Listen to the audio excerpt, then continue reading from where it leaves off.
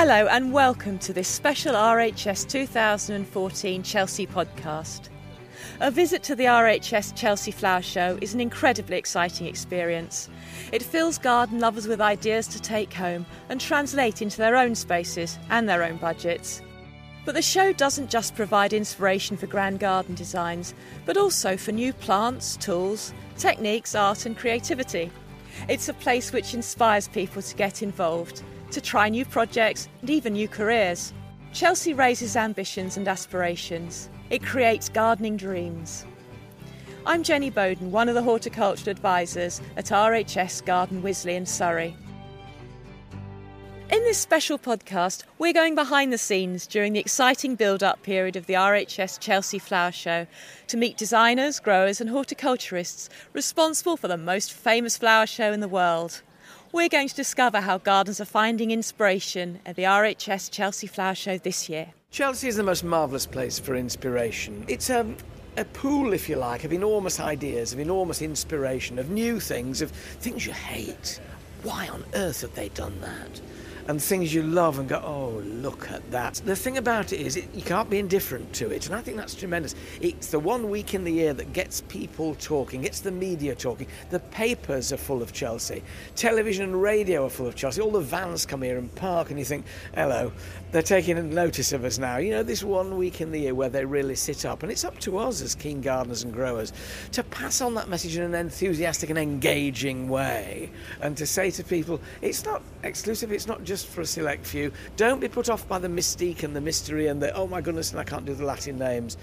People can come here, everybody can take away something. Alan Titchmarsh. The RHS Chelsea Flower Show is perhaps best known for its high-profile show gardens.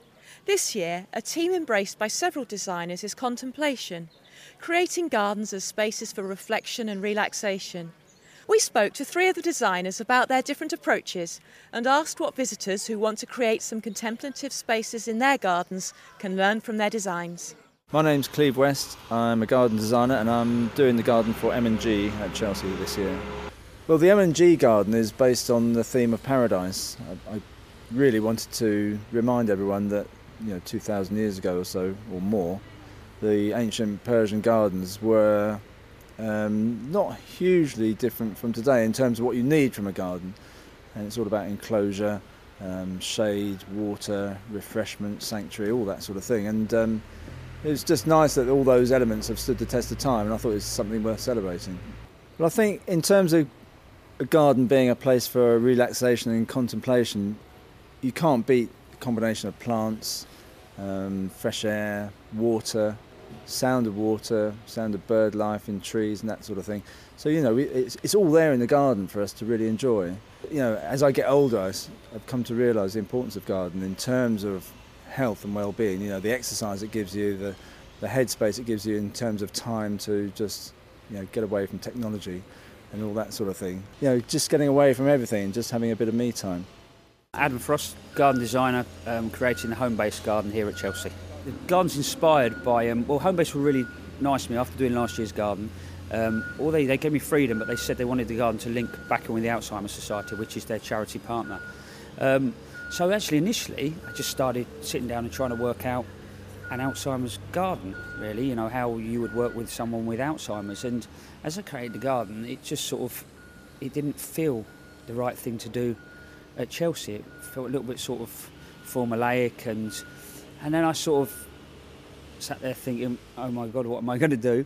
And I just started thinking about actually Alzheimer's as an illness and what it does. And really for me it represented the importance of memories. You think about it, from whatever walk of life you come from, all we've really got is our memories. And if you get to a certain stage in your life and then someone starts taking that away, it makes you realise that the importance. 2012, in January, my nan died, who was probably my inspiration as far as gardening. She taught me how to grow veg. It was her greenhouse, it was her lawn I cut, it was her rockery that I was the first rockery that I ever built. So she was a massive sort of loss from my sort of day-to-day life. Came to Chelsea, that was all wonderful, did some other shows, and then got to June, and my wife was incredibly ill, and I thought I wasn't going to have a wife. And as you can imagine, with 4 kids, it's pretty scary. Anyway, we got through the summer, she sort of got back on track. Come the October, my old man died. So I'm thinking, well, anyone else throw anything, but actually then you sit down and you think about these people and what they mean to you. So within the garden, really, if we start with Nan, she's the inspiration with horticulture. She's the one that sort of gave me that passion to grow things and, grow, cook and just understand plants. My wife, my kids, that probably is my inspiration. That's probably the reason I get out of bed. And my old man, he was a great landscaper and he had an ability to do things with stone and water. And even from a kid, he would take me out on sites and teach me about stone and water. And really, it's the mixture of those three that have driven the garden. So really, ultimately, the garden's about a man's passion for stone and water in the English countryside. But it's trying to create a place where we actually just stop and we sit and we enjoy time together and we don't all run around like complete and utter lunatics as we do. We just to get off and just to slow down and actually have a connection with nature. Somewhere to cook, somewhere just to sit, talk, turn off electronic devices. And that's what I've tried to do here at Chelsea. My name's Matt Keightley, landscape designer based in Maidenhead for a company called Farm Roberts.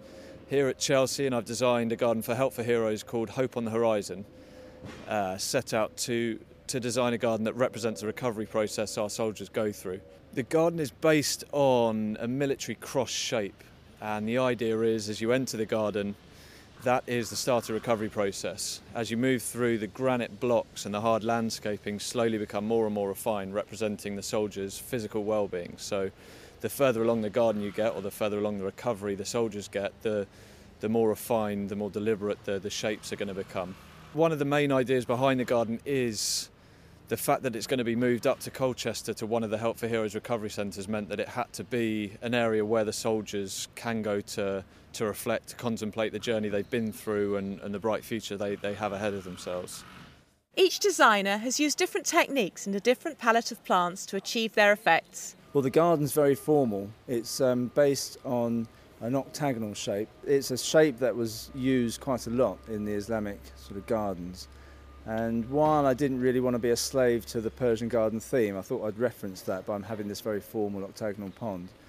So that's right in the centre, and that's a sunken space within which there's an octagonal fountain. And that's our sort of big reference to the water from the Persian gardens, because that was the lifeblood of gardens in those days, and it was used to irrigate the whole space. It's got Islamic and Persian references in the garden, but it's, at first glance, I think most people will read it as an English garden, which is the intention. The planting is eclectic. It's typically sort of English, a mixture of all the sort of things we love, because we're so lucky in this country we can grow anything we like. In the Persian gardens, the ancient paradise gardens, it would have been much more restricted. They would have had, palm trees and dates perhaps, and the actual range of plants wouldn't have been so as much as we can grow here. So we're enjoying that eclectic mix that we're so good at in England.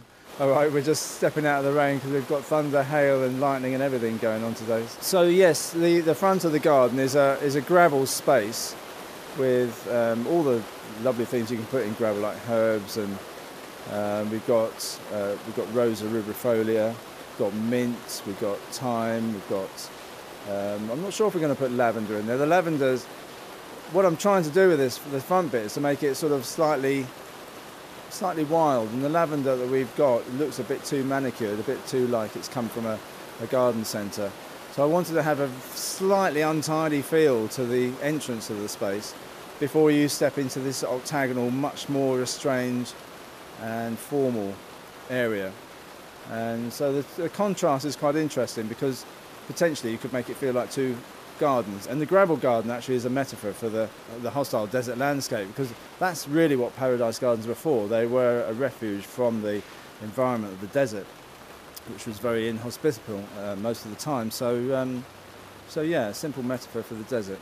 That's the idea, but I'm a lot more English and full of plants. To create the calm in the garden, I mean, what I've done is I've initially used one material to create the main sort of paving and the structures and throughout the garden. So it's called Chicksgrove stone, which is it's a lovely stone from down Salisbury way, and it was actually used in Salisbury Cathedral. And they've reopened the quarry and they've started to draw more stone out of it. So what I've done, I've used it in its raw state and then taken it right up to a sawn and sort of, more or less a brush state. And it's lovely just explaining that journey. And so that gives a whole sort of, it connects the garden to, ultimately it will connect the garden to its landscape in a real place, which that's the thing you want to do. Ultimately, when you're creating a garden, you want to connect it to its surrounding landscape. After that, at the back of the garden sits a lovely arbour, and I've used stone and oak cladding with a lovely green roof, and the roof is planted not just sedum, it's planted with herbs, so it's got thymes, it's got some heather in there, it's got chives in there, and the people up there that have been working on it have said it smells absolutely fantastic. After that, I've got sort of copper. I've used copper in the garden, which is in a sense a reference to my dad's passion for geology. And then after that, really the planting's very driven by the English countryside. So it's just really about going out and really looking. When I'm teaching, I say to people, too many of us walk along in life and go, oh, that's nice, yeah, that's nice, that's nice. And nobody looks past that first layer and actually stops and just look at nature and look how things grow, look how they pop up, look how many of our ornamental plants are actually growing out, native driven plants. So that drives the planting.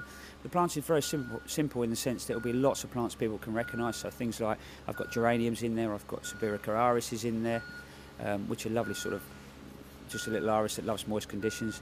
Geraniums, everybody will recognise. There's a mixture of grasses in there, things like Ludula, which is a lovely sort of tallish grass with a lovely sort of fluffy white head.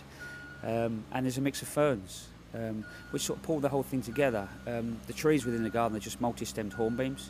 At the back of the garden I've got some lovely candelabra lime trees, but I found a lime hedge, which is really cool. I found a lime hedge in Germany, which I'm really chuffed to pieces with. There's some nice links in the materials. So the York stone that I've used has natural dark veins running through it, which subtly links the dark granite blocks that we've got running through the planting, and that automatically draws the eye through from the paving through the planting up to the granite blocks, so all work fairly harmoniously together.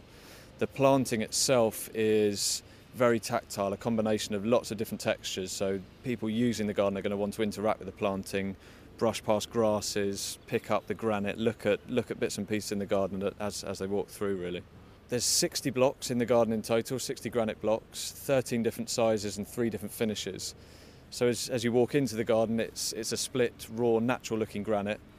Halfway through the garden, it's slightly more refined, so a hammered punch finish. And as you get to the end of the garden, or the end of recovery, it's a perfectly hewn, perfectly finished block. If I've used plenty of ferns, there must be at least a dozen varieties in there. I've got soft shield ferns in there, and they're quite nice because they're, rather than upright in form, eventually when they're mature they'll grow out and sideways, so they'll cover the side of the pond quite nicely. They'll cover up that pond liner. We've got Machusia, so ostrich or shuttlecock ferns, so nice and upright in form, eventual height about 1.5 meters, I think, but actually what that does is it gives me the opportunity to plant 3 or 4 different varieties in a fairly confined space and make sure they work in a cohesive manner, really, which is really quite nice to do, I think. I have used tree ferns, and I think when people hear the word tree fern, they anticipate seeing a big wide brown trunk, whereas actually I've decided to go for quite young, so 7.5 litre pot small tree ferns. You still get the form and architectural value from a standard tree fern, so fronds that are 4 foot tall or 1.2 metres, but starting at ground level. So you fill a nice big space, you get really fairly rugged fronds, so actually you can brush past them and not damage them at all, and that's going to work really nicely in the garden. So what can gardeners who would like to create a similar sense of reflection learn from these designs? There are always going to be little pockets of plant associations that people can take away, and seeing how the space is used. I mean, we haven't used the lawn, so it just shows you what you can do if you just think about the whole garden as being planting and hard landscaping. It sort of offers more opportunity, really, I suppose, in terms of design. But I think also not to be afraid of formality. I've spent my whole life avoiding formality. In the last couple of years, probably because I'm getting a bit doddery now, I've really warmed to it. The garden here is an enclosed space, so you have to imagine that it's enclosed on all sides by hedging, on 3 sides by hedging. And I think that does lend itself to a sense of calm. If you're in your own private garden, if you can green your boundaries, for example, and not see your neighbours, trying to create that sense of calm can be achieved by disguising your boundaries. If I was going to, go and create a new garden and give you that sense of calm in your garden, I really would be keeping the planting palette simple, keep the colours calm. My garden really is just blues, yellows, whites and greens. So it's a remiss of an English spring, but keep the planting calm. And again, if you're your garden, look at your boundaries. Look at actually what the garden's wrapped in. So many of us, we just create our gardens and we tend to ignore our boundaries and we think it's a fence. So we either paint it or it might be a sense that you can put a hedge in front or you can change the detail of the fence and things like that. So again, the whole thing feels framed in, and after that, water, great calming. My water drifts down right through the garden, but you can simplify that just with the sound of running water. That calms the space. Keep it simple, really. Don't overcomplicate. Don't make it fussy. Don't, and then you'll have a place you can just sit and enjoy. There's lots, I think, the members of the public are going to be able to take from the garden. No one needs to be daunted. I think a lot of the larger gardens out there, people might think that actually it's not realistic to put it in their own garden, but a lot of the planting ideas can be taken out and used in really a lot of locations. It could be a city garden, it could be a country garden. There's lots of combinations in there that people can use. Same with the seating areas and just the techniques I've used throughout. There's going to be a lot that people can draw from the garden, or that's my hope and ambition, really. One of the techniques I've used through the planting to help people relax, help people interact with the planting is using everyday herbs in a standard border. So a lot of people, I think day to day, will use a vegetable patch or herbs in pots, but actually put them in your garden, put them in through your standard planting schemes. And what that's going to do in my garden and can do in anyone's garden really, around the fringes especially, it's going to kick up lots of fragrance, and instantly, as soon as people brush past or move through the space, it's going to put people at ease. Designers Cleve West, Adam Frost and Matt Keightley. For more advice on all aspects of garden design, visit our news section on the RHS website at rhs.org.uk/design. Remember, the RHS Chelsea Flower Show runs from the 20th to the 24th of May. You can find information on all the gardens in the show, alongside exclusive video content on the newly updated RHS website. What's more, you can now find out all you want to know about the RHS Chelsea Flower Show direct from your phone. The RHS Chelsea Flower Show iPhone app is available to download free on iTunes and features full details of gardens, plants and trade stands, access to news, Twitter and Facebook updates, booking tickets to RHS shows and lots more. I'm Jenny Bowden and you're listening to the special RHS 2014 Chelsea podcast. The stars of the RHS Chelsea Flower Show are, of course, the plants. Each year, nurseries from across the UK and indeed the world come together in the Great Pavilion to create breathtaking displays and to launch new varieties. This year, there are over 100 exhibitors filling the space with stunning colour and intoxicating scents. These include a display commemorating the anniversary of the First World War and another celebrating 50 years of the RHS's Britain in Bloom campaign. The Great Pavilion is a fantastic place to find inspiration about new varieties to try in your own garden. And visitors are often found, notebooks in hand, busily noting down their plant wish lists for the coming year. One designer who has literally put rare plants and plant hunting at the centre of her show garden is Sophie Walker. She's collaborated with Krug Farm Plants, a nursery that specialises in collecting rare plants overseas and then breeding them in the UK. Together they've created the Cave Pavilion. So I'm Sophie Walker and I'm making Cave Pavilion Garden at Chelsea this year. I'm working with Sue and Bled and Wyn Jones, the plant hunters who collect seed in the wild of plants which haven't necessarily been classified before. So many of the plants are rare. The garden is a white structure that's clad with cast acrylic. It's basically a walled garden, and at the front there's a frame with a hole in it. So in the same way that you would sit in a museum or a gallery and look at a painting hanging on the wall, you're asked to sit or stand and look onto this garden, but you can't enter it. So you have to sort of understand it. It's a three-dimensional painting, if you like. One of the most interesting plants that we're using is called the Eucadendron whartonii, and it's a new genus that's been discovered by Sue and Bledden Wynne-Jones. So we haven't seen it before. It's one of the only plants in my garden that's in flower at the moment. It's part of the Hamamelis family, so the hazel family, and it's got a beautiful pink ribbon-like flower, and there are only a few of them. And one of the challenges with this garden is that you really have to search for the plants that you're looking at. You need to match what there is in the plant list to what you can find. It's like a giant jigsaw puzzle. The only other plant that's in flower in the garden is an undescribed species of camellia, which Bledden found in Vietnam. So that's in flower. There's a tiny white flower. It's halfway back the garden. It's about 3 metres away from where anyone can stand, and you're going to have to spot it from a distance. So one of the things that I'm particularly interested in is the cycle of growth and decay, and then of course regeneration. So this garden includes many dead leaves, lots of leaf litter, lots of soil, lots of moss.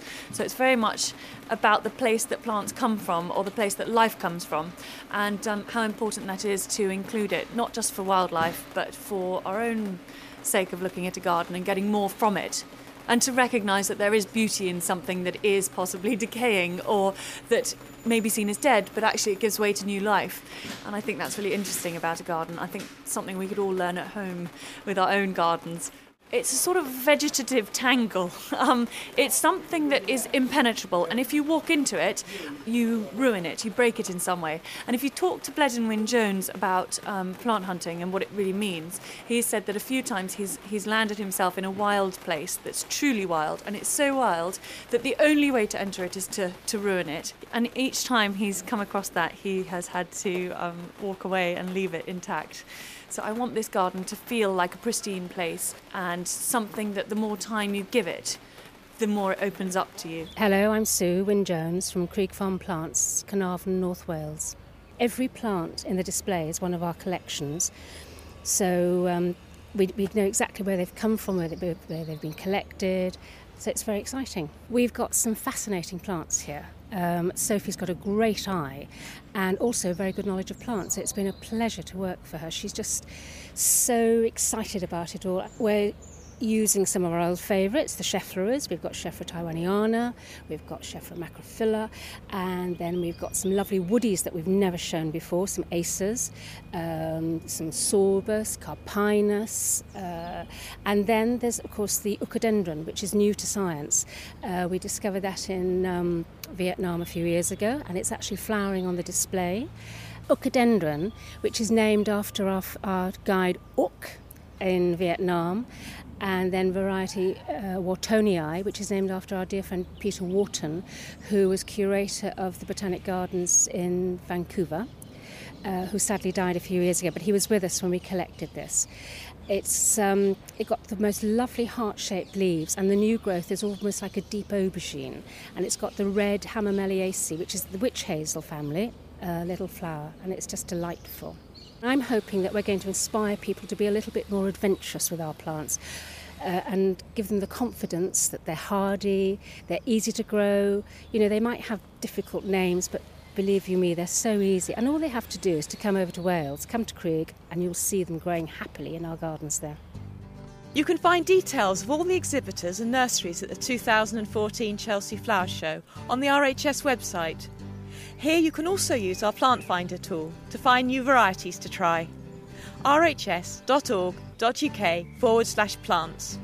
On the website, if you haven't already, you can subscribe to the free fortnightly RHS gardening podcasts. Each edition contains a mixture of features and discussions exploring every aspect of gardening: plant care, pest control and garden design, growing your own fruit and vegetables, and expert seasonal advice. Go to the website rhs.org.uk/podcasts or subscribe to it every fortnight via iTunes. One of the most eagerly awaited and most talked about displays at the show this year is Alan Titchmarsh's garden celebrating 50 years of the RHS's Britain in Bloom campaign and his own 50th year working in horticulture. This year I celebrate my 50 years in horticulture as a professional, which is hard for me to believe, I don't know about anybody else.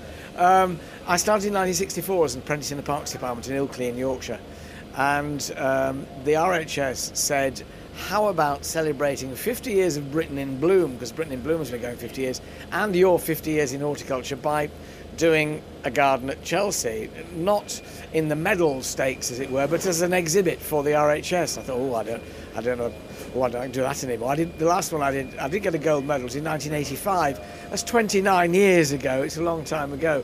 And I thought about it, because I'm not doing the broadcasting this year for the BBC, I thought, well, I quite fancy it really, it's rather exciting. So I got together with Kate Gould, who's a garden designer, and between us, with the help of Mark Gregory, who's Landform, the builders, as it were, the constructors and contractors, we came up with this idea. And I thought, well, what do I do to celebrate 50 years of me and of Britain in Bloom? And I thought, well, 1964, that the early 60s were not that exciting on a domestic scale in terms of garden design. I mean, sort of posh people having gardens done by the likes of Russell Page and Lanning Roper, but that didn't sort of reach the man in the street, as it were.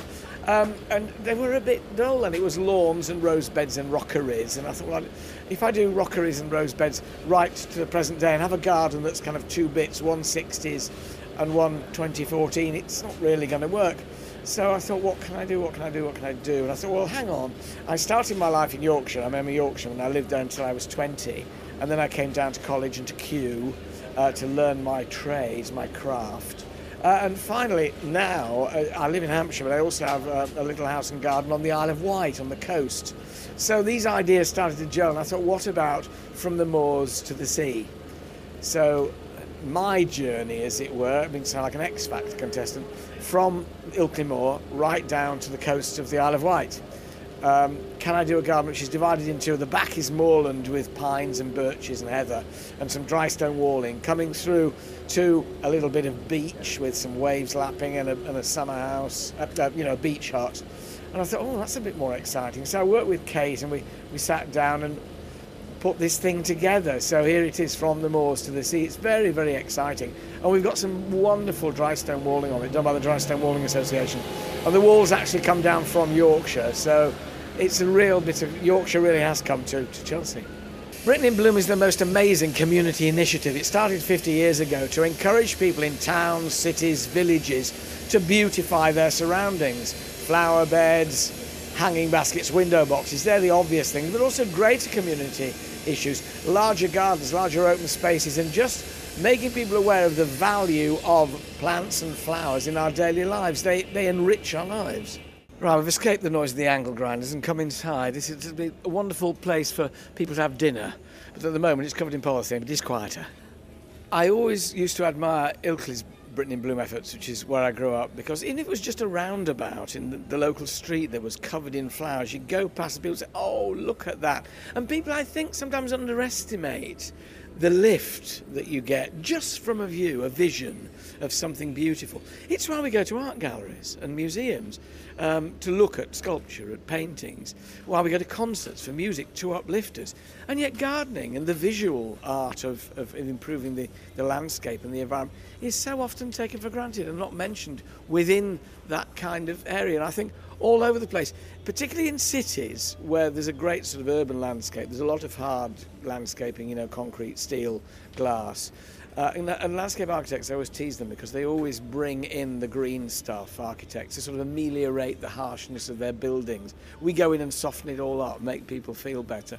And that happens everywhere. It's not just in the inner city areas, it's in rural villages as well, where the countryside bleeds into the town. The very fact that people are getting together, are getting involved in improving their surroundings, just that social interaction, which today is getting rarer. Everything you do, you can do on a little screen. You don't actually have to interact if you don't want. That's, for me, really sad, because interaction with people, friendship, acquaintanceship, improves our own lives, but it also improves life in general. By getting together, you can make everybody's lot better. And that interaction is something that Britain in Bloom fosters. It gets groups of people out there on their knees planting things. And the difference it makes to lives can't be overestimated. Britain in Bloom judge Geraldine King from London has seen the huge impact the campaign can have in communities. One of the amazing things is looking at the range of age groups and the different kinds of people who are involved in bloom schemes. And that covers everybody from, we've watched young children plant meadows. I've seen that particularly at West Ham Park. I've seen, different age groups working together, encouraging young people, and also groups with disabilities. And I think particularly it's just, getting everybody to socialise, a real cohesion of the different community groups working together. And again, in different, we're talking about different ethnic minorities and different groups in London, and particularly Manchester, Nottingham, and throughout the UK. And so I think it's great to see a real inclusiveness of the whole country getting involved and behind gardening, and that's what it's all about. Geraldine King. For more information on RHS Britain in Bloom and community information, go online to rhs.org.uk/communities. While so many horticulturists exhibiting at Chelsea is their ambition, for other people, becoming a horticulturist is their goal. Alan Titchmarsh again. It saddens me that more careers advisors in schools and careers teachers don't consider horticulture as a particularly, high on their list of priorities to recommend their pupils to do. It's often been regarded as something you do if you can't do anything else, which is firstly saddening and secondly hugely inaccurate. We sat down and worked out how many different branches of horticulture there are, and we stopped at 60. From science and research to art and design to food production to landscape gardening to painting, you name it, you can do it. And the garden offers so much scope. And I notice a lot of people come to gardening as a second career. With age comes wisdom. They realise later on in life, I love being out there. Yeah, we get wet, we get cold, but on those wonderful sunny days, and you only need one in spring or summer when it's a sunny day and you're out there and you look at all these people in offices and you think, oh, I've got the best job in the world here. It keeps you in touch with nature. It keeps you connected with reality. People come to my garden and they say, oh, what a wonderful escape. And my line is, it's an escape to reality. This is the real world. The news on TV every night is the overlay that we put on this world.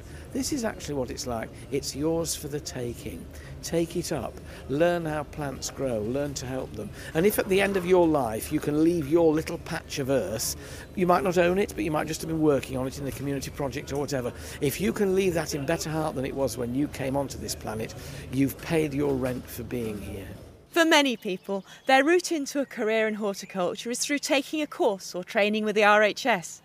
This year at Chelsea, several RHS apprentices from the School of Horticulture have been given the opportunity to work on some of the high-profile show gardens. Hello, my name is Dan. I'm the apprentice at RHS Wisley. I'm currently working at the Chelsea Flower Show with Crocus, working on the Telegraph Garden, just setting up plants and helping clean stuff up, just generally getting ready for the show. Hi, my name's Nick. I'm also an apprentice at Wisley. I'm also working on Chelsea, but I'm working on the London-Perrier garden. The experience that you get from doing it with the RHS is unbelievable. The opportunities, the designers you'll meet, the experience of the people there. I don't think I would have got such opportunities anywhere else on this course. So it's invaluable experiences really. Generally, I find that I'm actually just a lot happier in myself. I love working outside. I love the outdoors. So working outside is definitely sort of where I want to be. And I can definitely see myself pursuing like a career in horticulture. It's eye-opening, it really is. And the amount of plants here and sort of designers and everything going on, it's like a massive building site. So it's quite a learning curve really. It's a very inspirational place to be. You've got the top designers here. They've obviously brought a lot of young designers in this year, so seeing them get the centre stage it's been very encouraging. Just learning off the people here has been very inspirational. And also we worked for Crocus last week. Looking after the plants that are being used here this week. So just seeing how they've gone from nursery standard up to gold medal award standard is quite impressive. RHS apprentices Nick Drury and Daniel Vaughan. You can find out more about courses and careers in horticulture on the RHS website, rhs.org.uk/courses. That's all we've got time for in this special 2014 RHS Chelsea podcast. I hope you find lots of inspiration for your own gardens in this year's show. We'll be back in a fortnight with our regular RHS gardening podcast. Until then, Remember to follow us on Twitter at @the_RHS and like us on Facebook. So for now, from me, Jenny Bowden, and all here at the RHS Chelsea Flower Show 2014, goodbye.